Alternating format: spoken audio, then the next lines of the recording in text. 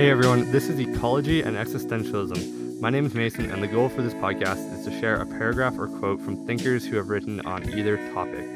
I admire both ideologies and hope to share their brilliance with all of you. This week's show is going to be a little bit different. I have my friend Caleb on, and we're going to be talking about a reading that he's found.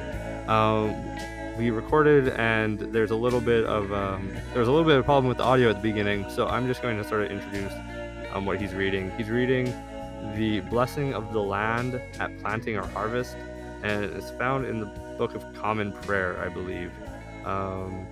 Originally, we found it from a book by Shane Claiborne, but I wasn't able to remember all the details there.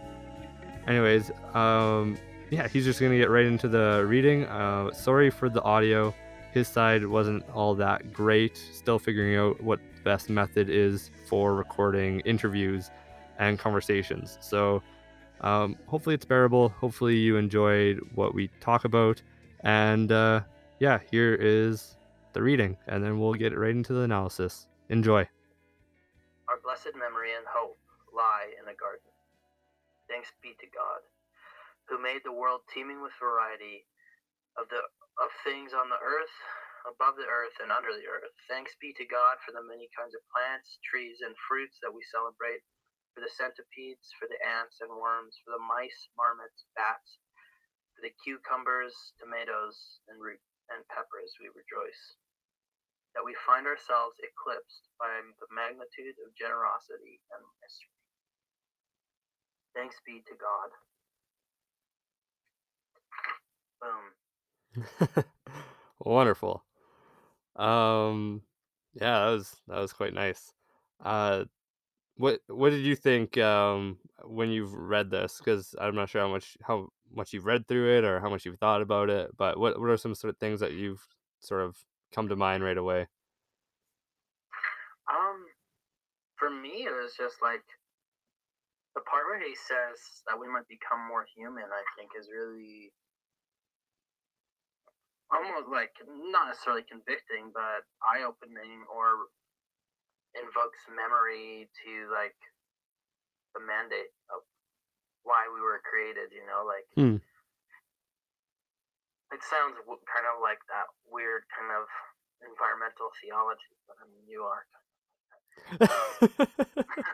But Fair. just like that, like oneness with creation, like we're not here to like take advantage of or exploit creation, but like we're part of it, and it's not like a separate humanity and creation. You know what I mean? Like we weren't a separate part of creation in that sense. Like we were actually part of like God creating all of the earth.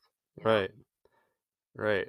And like for us to that just like that connection to the planet that he's created for us to like dwell in and to live on is actually like part of what we were actually created for, like what it actually means to be human, Right.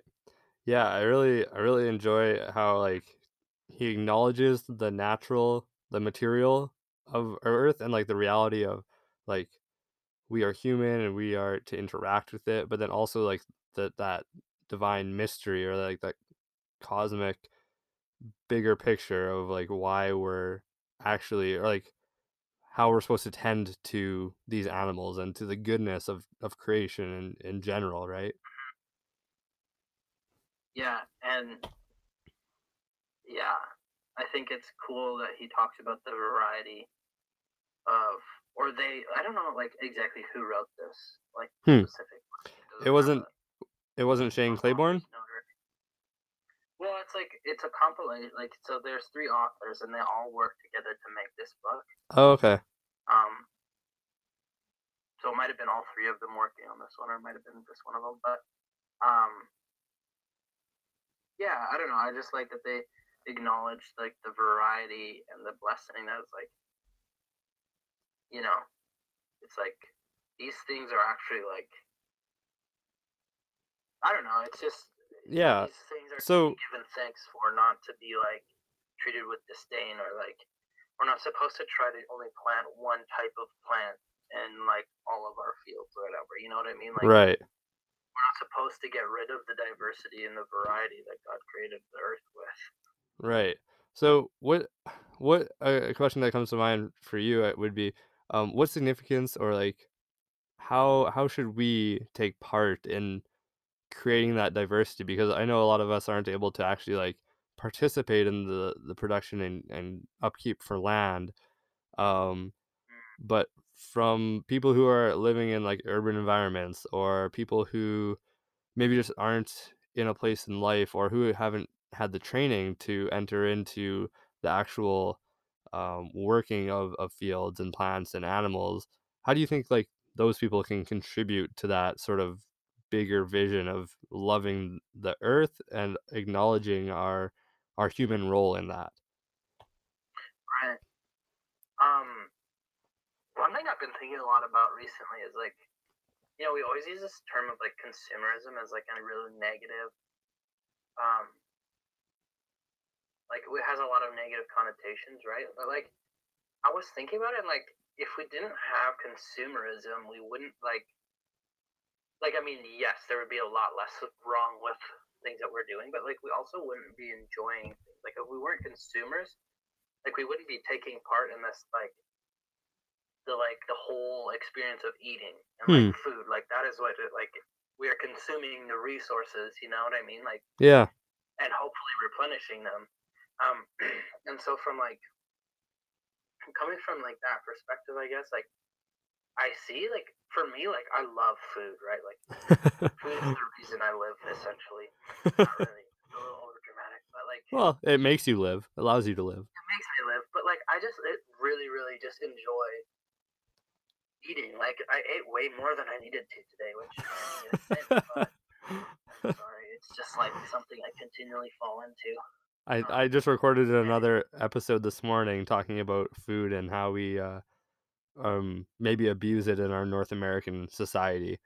Um, Oh, yeah. is it out yet? No, I just recorded it, so I'll have to edit it and probably be out next week or two.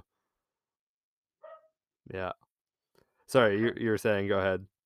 You ate too Anyways, much today. but like I just like watching like Chef's Table or like travel food shows or those kind of things like that. Just like I'm like, wow, that's so cool. Like, and when I do go traveling, I'm like, I want to go traveling and I want to eat the same things that these people eat, and I want to like, food is a very big part of life for me. Like, it Mhm. means a lot to me, and it like, you know, I think there's a lot of like really deep theological significance to food, as do you. Yeah. But so I think like when it talks about the variety, I think one cool thing that we have the opportunity to do in this day and age is like experience and enjoy the variety of creation. You know what I mean? Like, Mm. for people who aren't able to necessarily like, go out and plant a field of like mango trees in a canola dominated area because it won't grow. You know, Yeah. um, I don't know. Maybe part of what it means to like embrace that variety is to like broaden our horizons when it comes to food. Like Hmm. experience things like like or like not even food, just like things that come from a garden.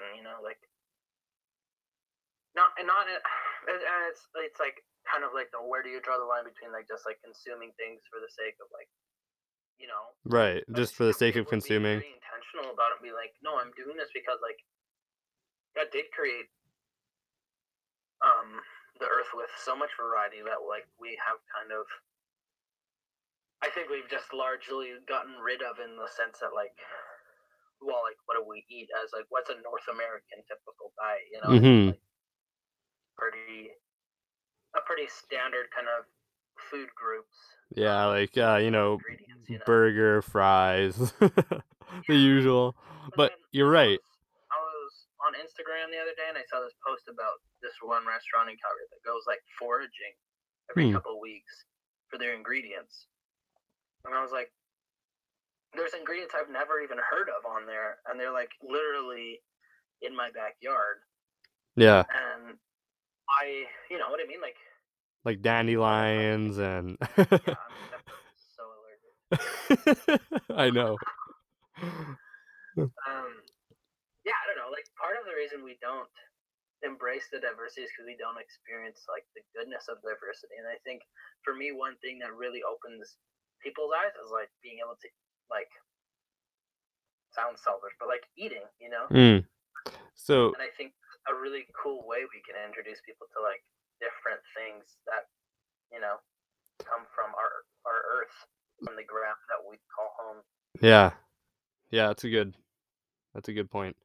I was just gonna ask, so do you think like by introducing people to new foods and maybe new ingredients and even stuff that is found locally and in the environment around us, that with that, not only should like the consumption of it be present, but also the education of people? So like maybe an example for yourself, if you're going out for like delicious meals and stuff, would you Mm-hmm. say that it would be like our responsibility to inform people or just like even take the second to I mean, yeah, say thanks for the hard work and effort that was put into the meal. Right. Um.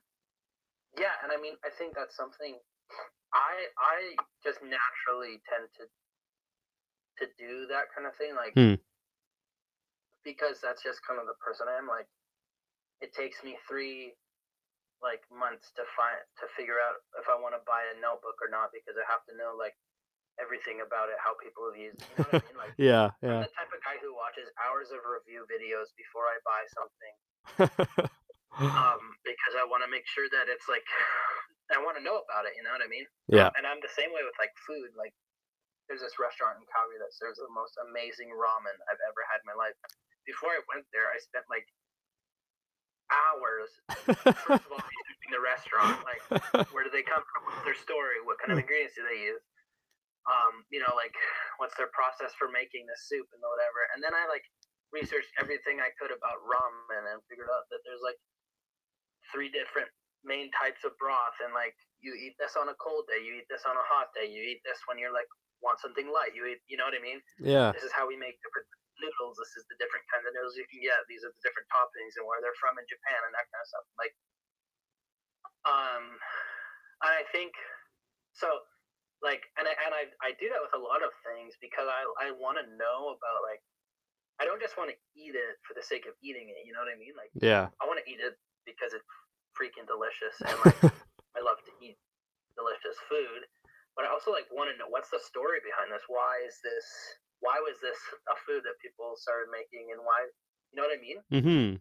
And one thing that doing that, like a lot of food that we enjoy, like came from people's necessity to like use the ingredients they had around them.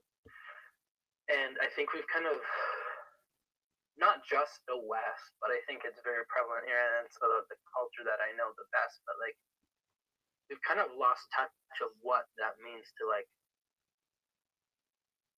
experience our Our our cuisine? setting, in Yeah. that sense, on like not necessarily like survive off the land or like, but at least know, you know what I mean? Mhm. Like um Yeah, like we aren't really acknowledging the food and the sustenance that is around us in that we are able to actually take advantage of. We're so used to having like food brought to us from other places because it's just easier, right? It's not something that we have to really work for.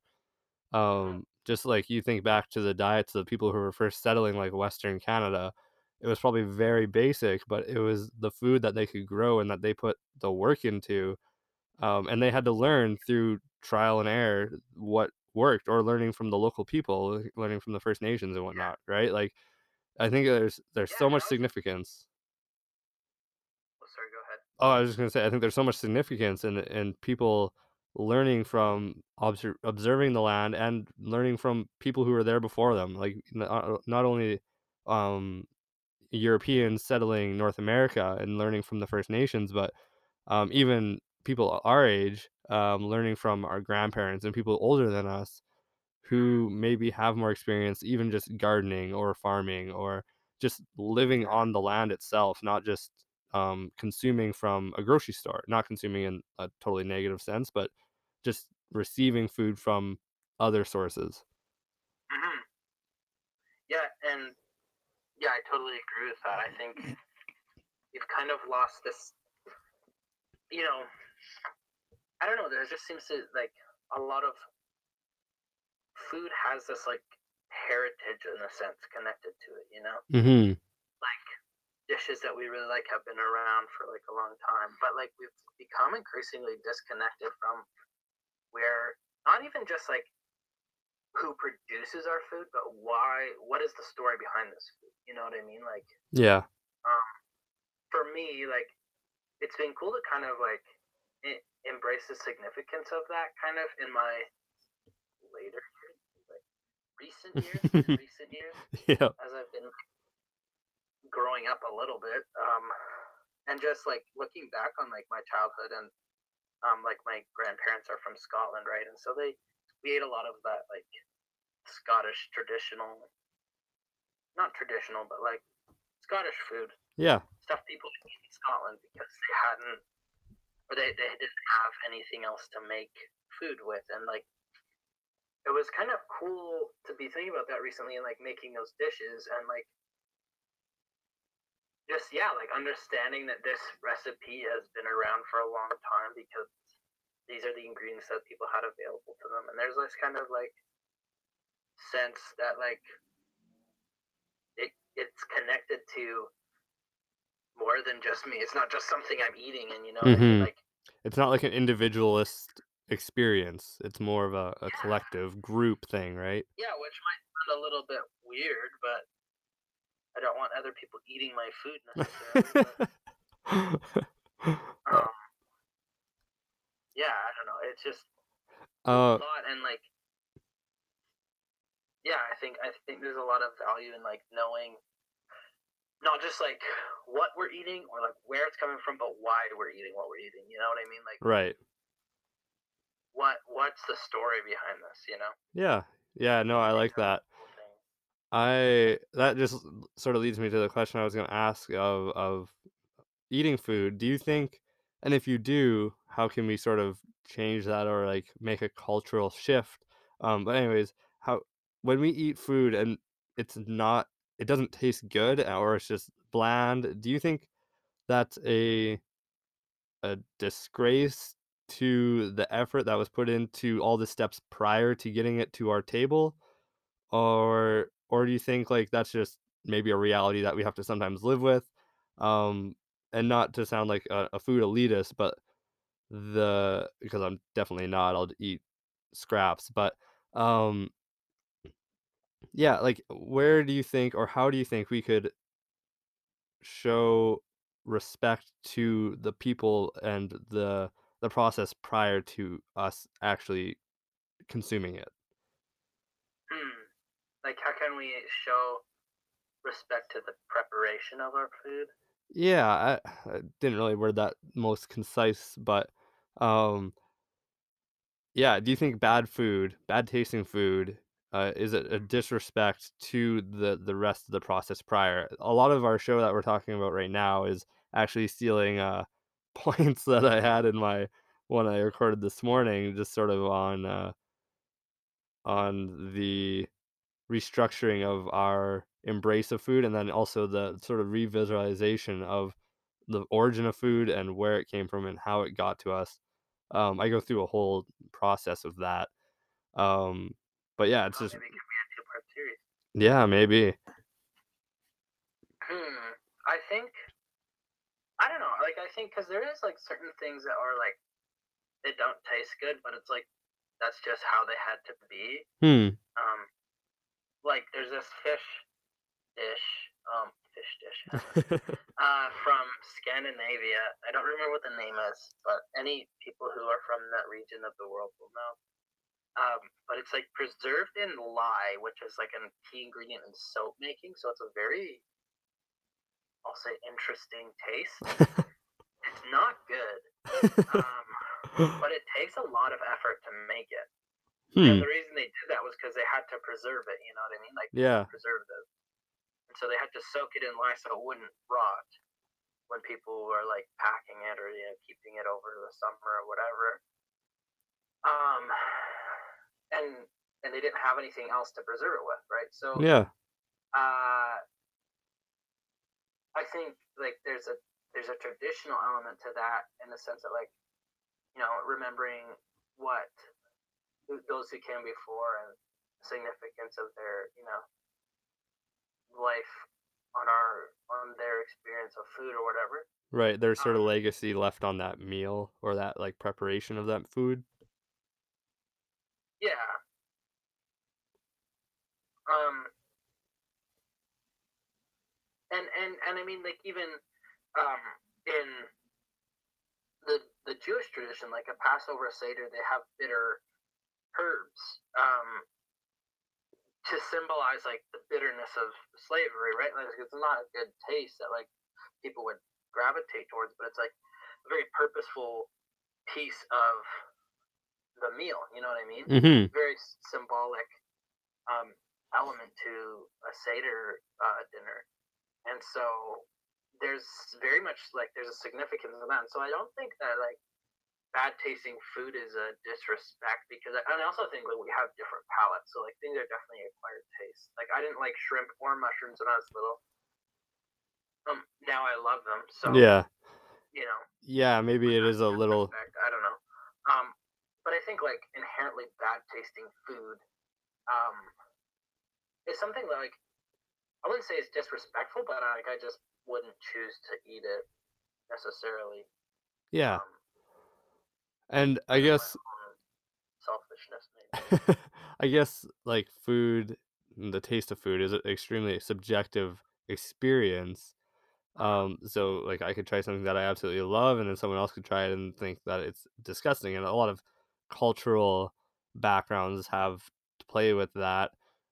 Just sort of what you've grown up with, what your taste buds you're used to. Like if we were to go to somewhere with really spicy food, a lot of the times we wouldn't be able to handle it all that well because it's just a level of spice or a level of flavoring that we haven't become used to.